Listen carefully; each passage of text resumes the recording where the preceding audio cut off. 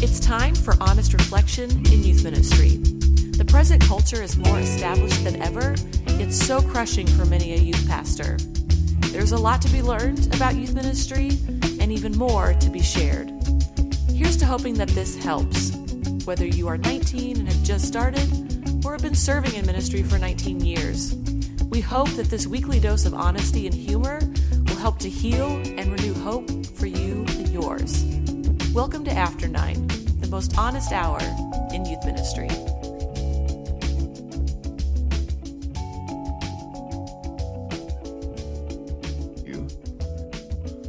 Hello and welcome to After 9. My name is Chad Higgins. And I'm Zach Workin. Dude, how in the world are you? Chad, I am exhausted.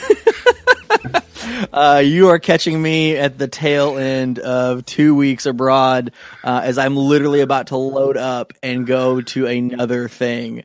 But I love it. Like I slept 2 hours last night, but I still got up this morning, mowed the yard, went to the gym. Just feeling it, doing great, man. How are you doing? Making it happen. Where have you been? I just got back from Southeast Asia and Cambodia with a group of our youth and young adults on mission with a group that I'm sure that I'll tweet and blog about later, a group called RDI that does water filtration, hygiene, health clinics, and Bible studies with folks over in villages in Cambodia. It was an incredible time. I'm still processing, so I'm still kind of on that mission trip high of like, it was awesome. I loved it. I don't remember what we did. What's Cambodia like? Give me a quick snapshot. So like the history of that country is really saddening. It is the country in that area that was at one time medieval ages, like probably the most prosperous country in the part of the world over there. Like the ancient wonders of Angkor Wat is like this like playground of temples. Like it's like acres and acres of temples, and you just drive around and you see all these different kind of like beautiful structures. Like it's like pyramid-esque, right? Like you go there and you're like, this is incredible. These were made without cranes. Wow. And all the walls are carved. Like it's always very intricate and beautiful. But then like say the history of the 70s and 80s and the lesser known genocide of the 20th century that happened under the Khmer Rouge there really sent them back almost 1,000 years. So there's this weird kind of renewal of the country. So the cities are kind of coming together and they feel kind of like the busy, bustling, crowded kind of Asian cities where it's like, you know, stacks and stacks of people that are running shops and living above them and power lines that are like tangled in a mess. But when you go out to the villages, because it's 2016 with the chapter of the 70s and the 80s that kind of like sent them back to the dark ages of farming, but now they've had the reintroduction of technology, you drive by these like 1800s looking like shanty huts with like a sat dish on top. And they like you go out to these villages and they don't have running water, but they have YouTube. And it's like, yeah, and it's like this very priorities. Priorities. It's surreal. And we had conversations where like there's not like the filtering's not quite there. So like if you like live in these villages and like you like know a life of farming and fishing and YouTube, like there was a student that we talked to through our translator that thought Spider-Man was real. What? I mean, he saw the videos and he thought that in New York City, the protector of New York City was Spider-Man.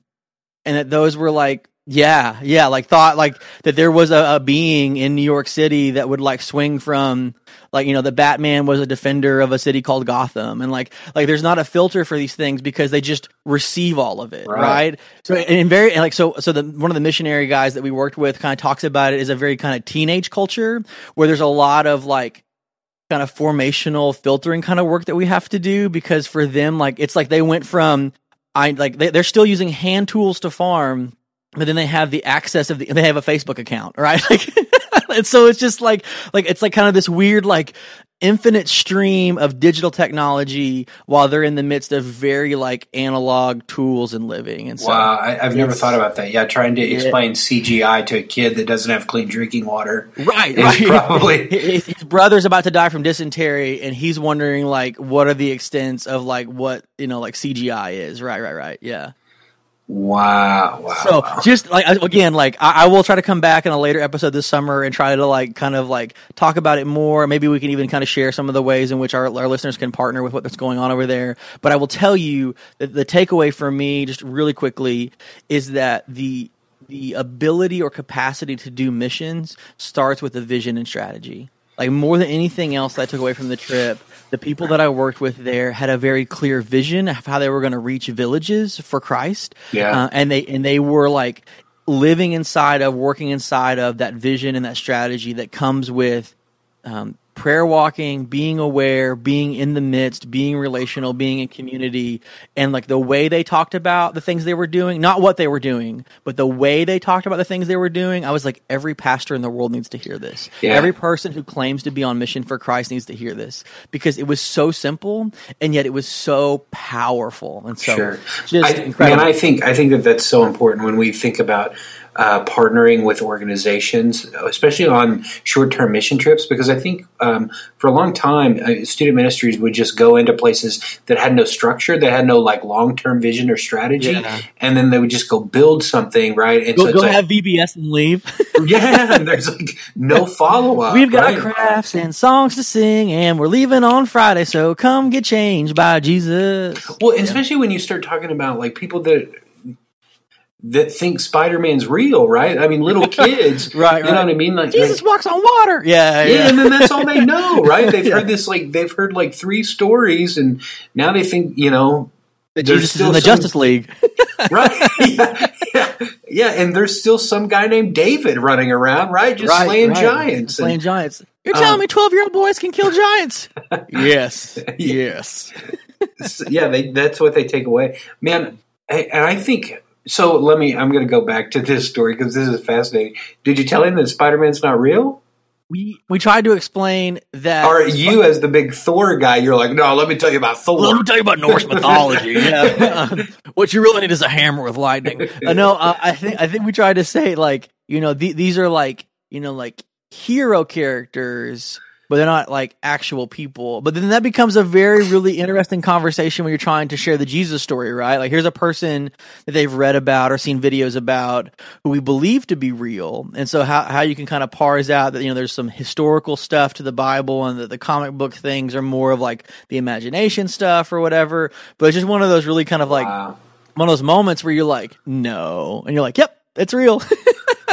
So can I tell you a story of one of the angriest I've ever seen a parent in my life? Okay. Yeah. This was I think the maddest I think I've ever had a parent be at me. At me, okay. Dude. Like in my office, differently when it's you. in my office, yelling at the top of their lungs. Oh, okay.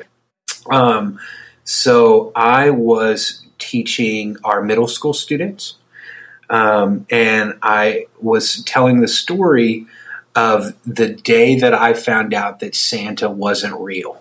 Okay. Okay. And so I'm telling this like funny story about me walking in on my dad, putting presents underneath the tree, and is like, and you're like 14, 15? No, I was young, man. I was like 5 or 6. Oh, that's sad. Yeah. Well, here's the deal. I walk in, my dad, right? He's like in his red pants, tidy whities. Oh, tidy whities, put the red pants on. Great. Oh yeah, he's got tidy whities on, putting presents underneath the tree, and I just immediately figure it out. Right? I'm like, this is all a hoax. Like, this is my parents. Like, it's a sham. It's a sham. But here's the thing. I thought that if they knew that I knew that there wasn't a Santa, that I wouldn't get presents. Yeah. So the next like 3-4 years of my life are a total lie. Right? So you like inceptioned it or whatever. You're like, oh yeah, Santa. Like I hope Santa sends me something good this year. Oh yeah, that's the route I went. But like behind closed doors, I'm telling my little brother, I'm like, totally not real. Totally not real. And but I'm like, you can't say anything or we won't get anything, kind of thing. And at least the big present, right? Don't hate the player, hate the game. Yeah. Right. You got to get in it, man. So anyways, I tell this story, you know, and I think we were in a series that we were talking about truth. Okay. And so I felt like a fitting story, right? I tell this story about how strong image. Yeah. Right. And so the next day, Monday morning, I have a mother of a sixth grader come in. Oh, no. And her sixth grader still believed that there was a Santa until Sunday morning. And dude, this mom was mad, man. Like, and she started saying like things like, this was the moment that like I was like, because in situations like that, I kind of sat back and listened, and I'm hearing the mother and all those kind of things and being respectful and such a good minister. I don't know about that, but I'm sitting there until the mom says this. She goes, "My children trust you. They believe the things that you say, and they believe that the things that you say are true." And I look at her and I go, "Ma'am," "there's a reason for that." I said, "My ministry is based on truth." And I said, "I'm going to tell the truth." And I go, "Santa's not real." Not real. And I go, your sixth grader needs to know that at this point in their life. Your Polar Express preteen needs to know the truth. Right. And I go, I'm not trying to ruin Christmas for you, which is what she said that I did, and all these kind of things. Wait till you ruin Thanksgiving. I said, but I'm not going to be somebody that's going to try to teach your kids something that's not right. Yeah. And so, anyways, but it ended well. It was all peaceful in the end. But man, there was a moment where it was like, I thought this lady was going to hit me. Man, it was like I was the Grinch himself. Well, I think that's a great jumping off point for our conversation today. So here for episode 32 episodes, Chad. Magic Johnson. It's magic. This is the magic episode. We're talking about overprotective parents, and I think the conversation surrounding what it means to relate, to minister to support, to partner with overprotective or maybe even helicopter parents is a real conversation, especially in the midst of a busy season like summer, when you maybe have more access and more time spent with young people, with students. And so, I mean, whether it's going to camp or taking the kids halfway around the world to Cambodia, you're going to have some parents that, for right or for wrong, their intentions are to be as near and dear to their students as possible. And the relationship between you and the parent and you and the student are things that should both be examined. So today, talking about overprotective parents, Chad Higgins, where do you want to start us with on this conversation topic? So let's, in the first part of our episode, let's talk about what is a helicopter parent, like what we see, how ministries change because of it, right? Because I think that probably helicopter parents haven't always been around, at least to what we see it in the kind of the definition that we'll give it here in a moment. But then on the second half, let's really dive into some thoughts on how the student minister, how you can keep your sanity in all of this, but then how you can help your ministry, help your parents, and help your students in the process of this. Because I think that there's a correct answer in how we do it and how we handle it that's healthy for everyone involved. Well, okay, so let's start with the question of where do helicopter parents come from, Chad? From other helicopter parents. Okay, do you feel like they kind of is it breed like for even when a mommy helicopter parent, daddy helicopter parent go to the launch pad?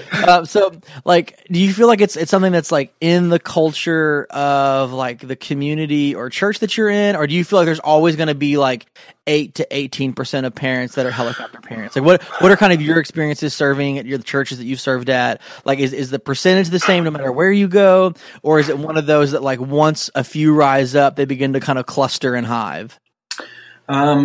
So one book that I would point all of our listeners to is a book called Generation IY by Tim Elmore. Yeah. That talks a lot about some generational type things as far as students, and he covers some parenting and things in there. It's a great book as far as just insight of where your students are at currently today. But so here is my thought, and even over the last 13 years or whatever student ministry that I've been in it, and I think back to my own student ministry experience. I think our nation has undergone a cultural change and shift. And I think that tipping point, honestly, goes back to 9/11, to be very honest.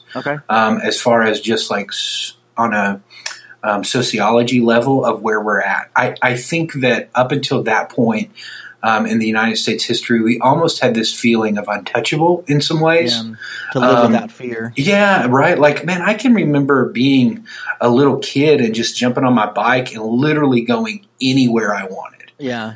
As long as you were home for dinner, yeah. Yeah, like, can you imagine if you saw, like, some kid just, like, riding down, like, the highway or whatever, you know what I mean, on their bike today? Like, you're going, somebody needs to call protective services on this parent, right? Yeah. But, like, back when we were kids, like, that was pretty common, right? At least it was where I grew up, and we'd ride our bikes everywhere and go do things, and you know, it seemed like everybody knew everybody else's kids, all those kind of things. Well, I think that world's changed, right? We live in this place where we're bombarded by 24-hour media that tells us that everything is absolutely horrible, and all those kind of things, which in all reality, like, sure, like we live in a very difficult time. But if we start looking at some hard statistics, maybe crime's down.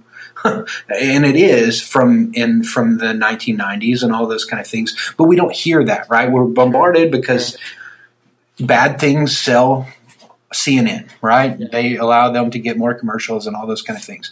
And so I think that there's this perception that the world that we live in is really, really, really bad. And I don't know if that's always the case everywhere, right? And we have these like incidences and things that are absolutely tragic and all those kind of things. But then there's just some reality of most likely the small town that you live in is not horrible. Okay. And so I think that there's this level of fear. Yeah. And to be very honest, I think it comes from this place of fear. Yeah. And so when you're hearing 24 hours a day that you're going to get hurt and you're going to get injured and all those kind of things, then I think naturally, I think parents are afraid and they're scared and they're worried about their kids. And so I think it comes from this place on a kind of a national level of, man, that we're just getting bombarded with all this information of horrible things. And so I think we have people that are afraid of what's going to happen tomorrow. And so, of course, when you start saying like, hey, I'm going to take your kid for a week, you're not going to be there. And like yourself, you're going to be in this third world country where I think a lot of Americans' view of the rest of the world is it's all third world country, right? Everywhere's terrible but home. Yeah. Yeah. And so I think that they have this view of, you know, you've got America and London that are okay, and then everywhere else is just shanties. Yeah. And I think that with YouTube. With YouTube. With Twitter and YouTube. Well, and I think that's one of the things that is it's kind of a dislocation or a lack of perspective from their own experience, right? Like they are informed a steady diet of, you know, maybe one voice that maybe isn't quite reflective of the whole story. And then I think the other half, and this is the part that I think that I'm always wrestling with, is that the convenience of the information has increased. Like we're always getting news. We're all the time. Like stories are being updated before they're actually even verified or vetted. But we're also able to communicate instantaneously with the children, right? Like, so it's one of those that like I have students that will be in contact with their parent about something before I hear from either the student or the parent. So I feel like I'm immediately put in some kind of like vice of like, okay, well, who said what about whatever thing, right? Like I remember growing up, and if a kid wanted to go home from a youth event, you had to clear it with the youth minister or sponsor or chaperone or whatever. Well, now we've had situations where the student will be like, everybody's picking on me, mom, come pick me up. And the next thing you know, the parent will be there without ever contacting you or the student hearing. So like, you're like having to like be surprised by these things that are happening. And I think like the thing that I think I would kind of lay out in the first half as the issue number one is that never before have parents been more afraid and more distrusting of other adults and more trusting of their like students, right? Like this is the thing that I think is true from the classroom to the church house to even in our communities, is that parents seem to be very trusting of their kids and very distrusting of other adults. Right, wrong, or whatever, the kid always seems to trump the other adult, like without any kind of conversation. And so I think that as the minister, you have to know that that is a cultural shift that is not necessarily just reflective of your ministry. And so you're going to probably feel at odds with some of your parents, especially if you're in a new setting, especially if it's a new family or a new student or a new set of parents. And that's why I think we have to be even more thoughtful in the ways that we communicate and try to connect with the parents of our ministry. Yeah, that's great insight, Zach. What are some of the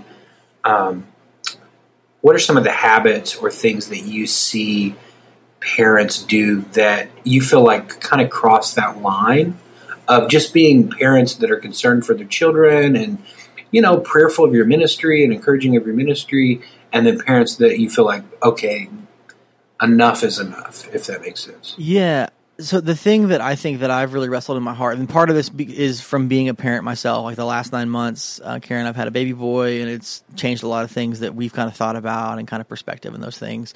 And then also turning 30 makes me feel old enough that I can kind of maybe see beyond, young eyes or whatever. And that's, I think too many parents wait too late to talk to these adult authorities in their student's life, right? Like I feel like more often than not, if a parent's calling me, they're at their wit's end, they're at their last straw, or they're just really, really frustrated. Like the story that the mom shared with you, like clearly she was in the know enough to know that your ministry stood for truth, but she didn't show up to talk to you about your approach to truthful ministry until she had just got rubbed the wrong way, right?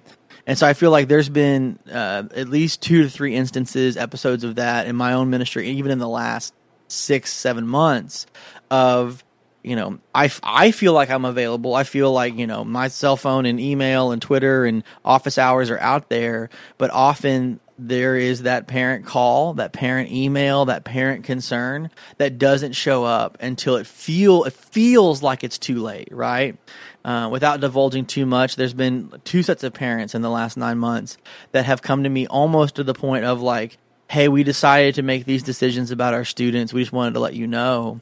And I felt like more than anything in my heart, like, why wasn't I involved in some of these processes, right? Like if your student is really struggling with this or with that, and you believe that pastoral people have giftingness, insight, wisdom, and you know that I care about your student, why wouldn't you call me in the middle of it? Like, why wouldn't you call me as you were beginning to kind of walk through or discover this process, as opposed to like, hey, we've made this big decision and this is going to happen. We just wanted you to know. And that's the part where it can feel like the shift of like, am I even here to pastor, or am I really just planning programs for your kids? But I think that's an interesting question, Zach, and I think a question that we need to, I guess, be asking.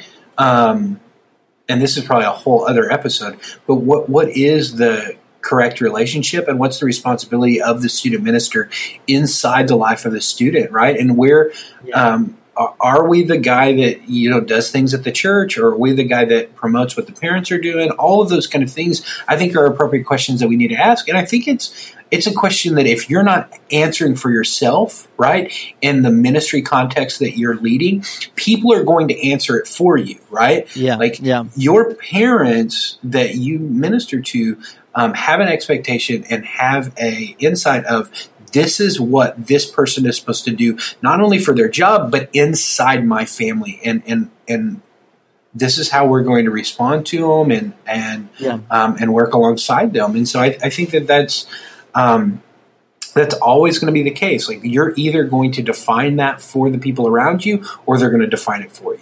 Good. Well, let's ask that question after the break. Let's take it to the break and come back and talk about the role of the minister in relating to these overprotective helicopter parents, because I feel like that is some of the rich questions that are ripe for our After Nine listeners. So we'll catch you after the break. Calling all After Nine listeners. Zach and Chad are incredibly thankful for your patronage and encouragement. As we move into the next chapter of After Nine, we want to ask for your support. you can help make After 9 even better. Please consider contributing monthly to growing After 9's reach and resources by visiting our Patreon page. Go to www.patreon.com/After9 to become a supporter.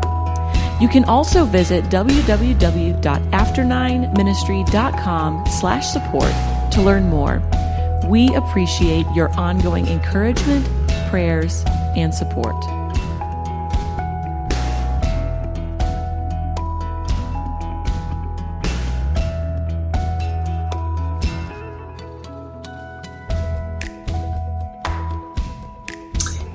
Hey, welcome back to After 9. I am Chad Higgins. And I'm Zach Workin.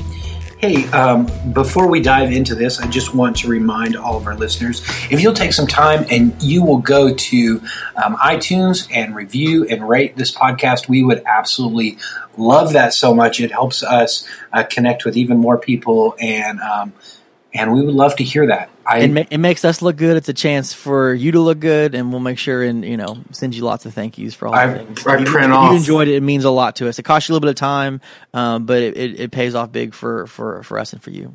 I print off every one of those reviews. Frame them. It's a wall. That's There's a not wall. true at all. Well, I mean, you put them on a wall. They're just kind of taped up. They're not really. Yeah. But he does look at Chad loves the reviews, makes him feel good. And so if you're also not following us on Twitter, Chad's always posting great things at After 9 Ministry.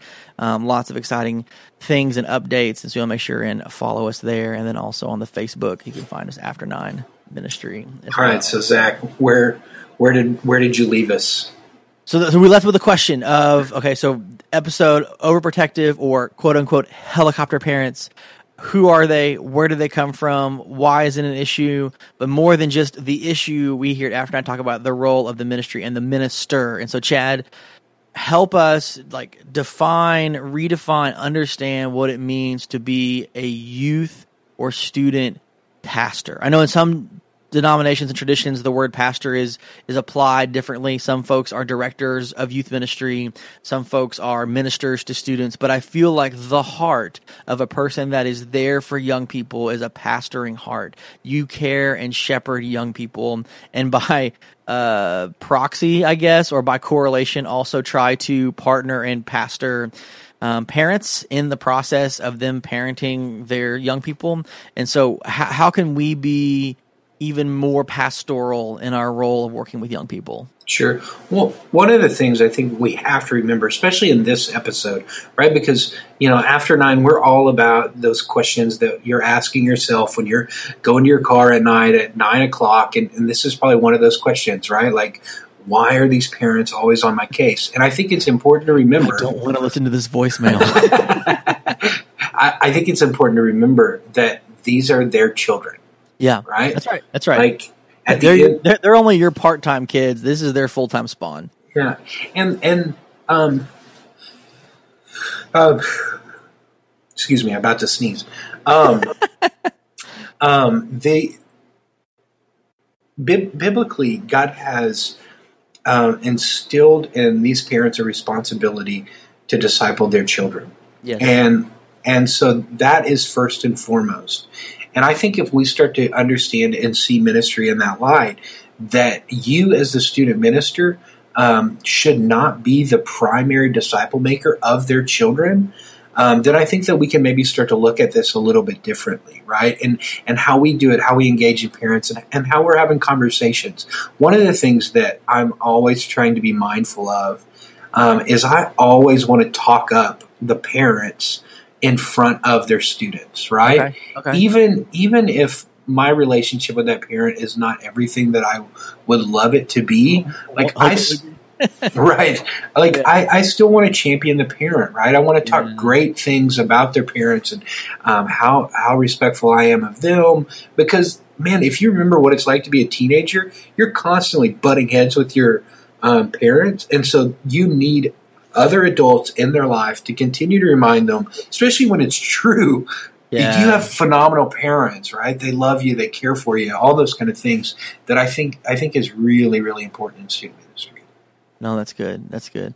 And I think understanding that the time that you have with them is such a it's a high dosage of time, but it's not a long term amount of time. And so, I mean, even in the retreat setting or the camp setting that you have, students for an extended number of days, for the most part, you're probably seeing students at their best.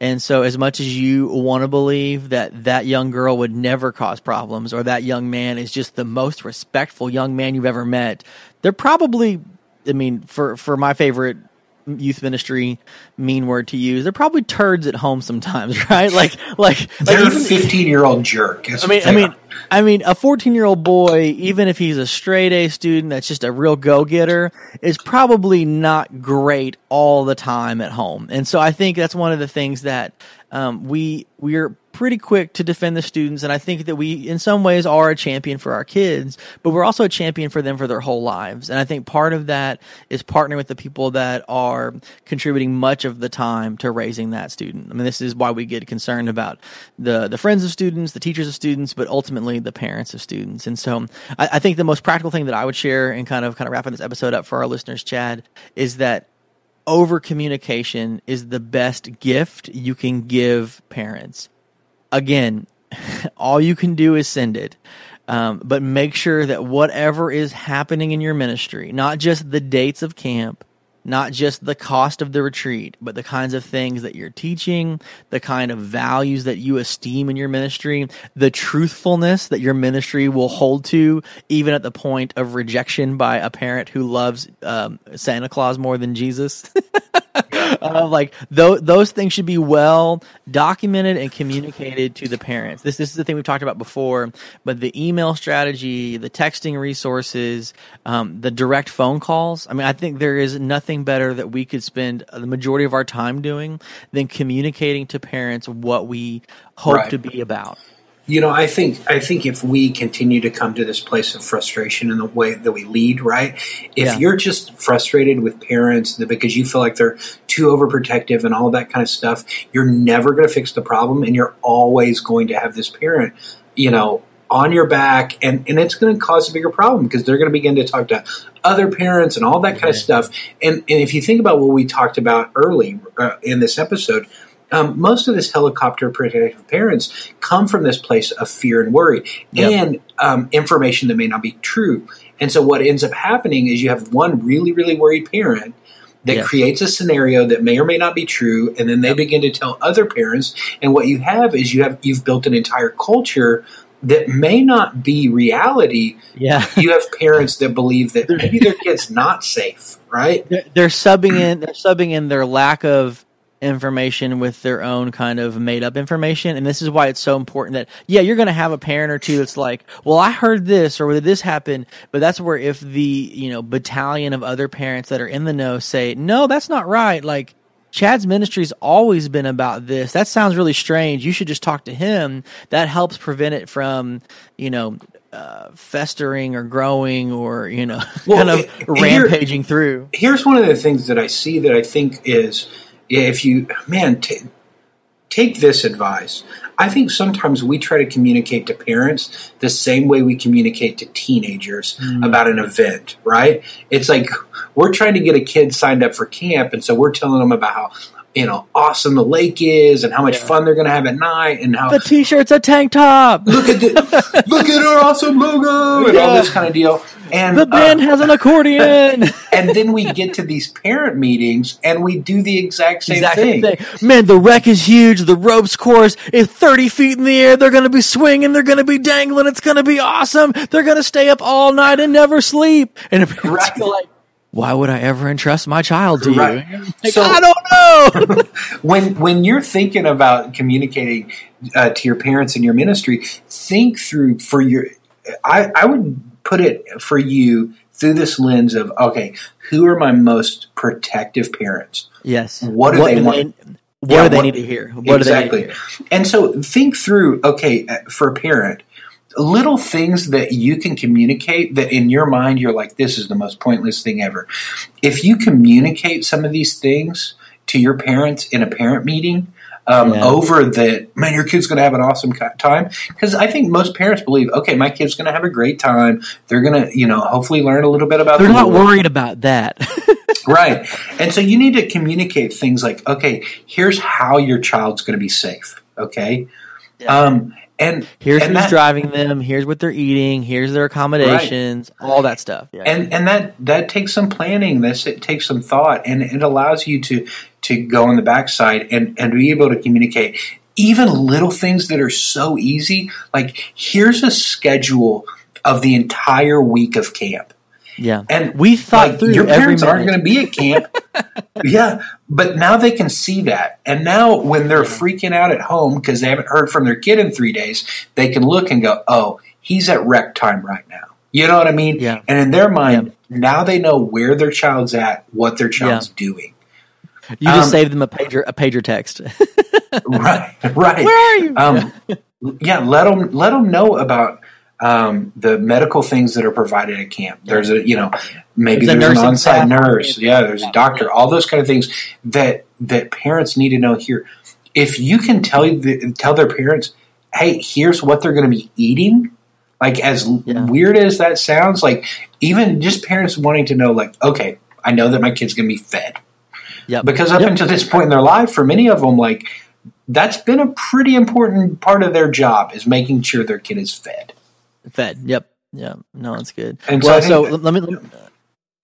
Sorry, I was going to say I was going to close with this because this bring it full circle. I had a friend ask us in youth ministry, like, as we were kind of preparing for our mission trip this summer, because he was kind of going to take his group abroad for the very first time, and had heard that we were taking our group to about as far away as you could go. And he's like, "Dude, how are you pulling that off? Like, what did you say? How did you win people over?" And my short, snippy, but trying to be insightful answer was a thick packet. And so, like, the way that we got to take kids halfway around the world is on the front end. I had a 15-page packet ready with all the things that you talked about, the ways to pay, the ways to raise money, showing that I had thought through not just the idea, but the execution of the idea for what we were hoping to do. And I think for our youth ministry friends, like, the conversation about connecting and relating to these parents that seem overprotective starts on the front end of being overly communicative. Communicative? Yeah. You should do more communication to match their protectiveness.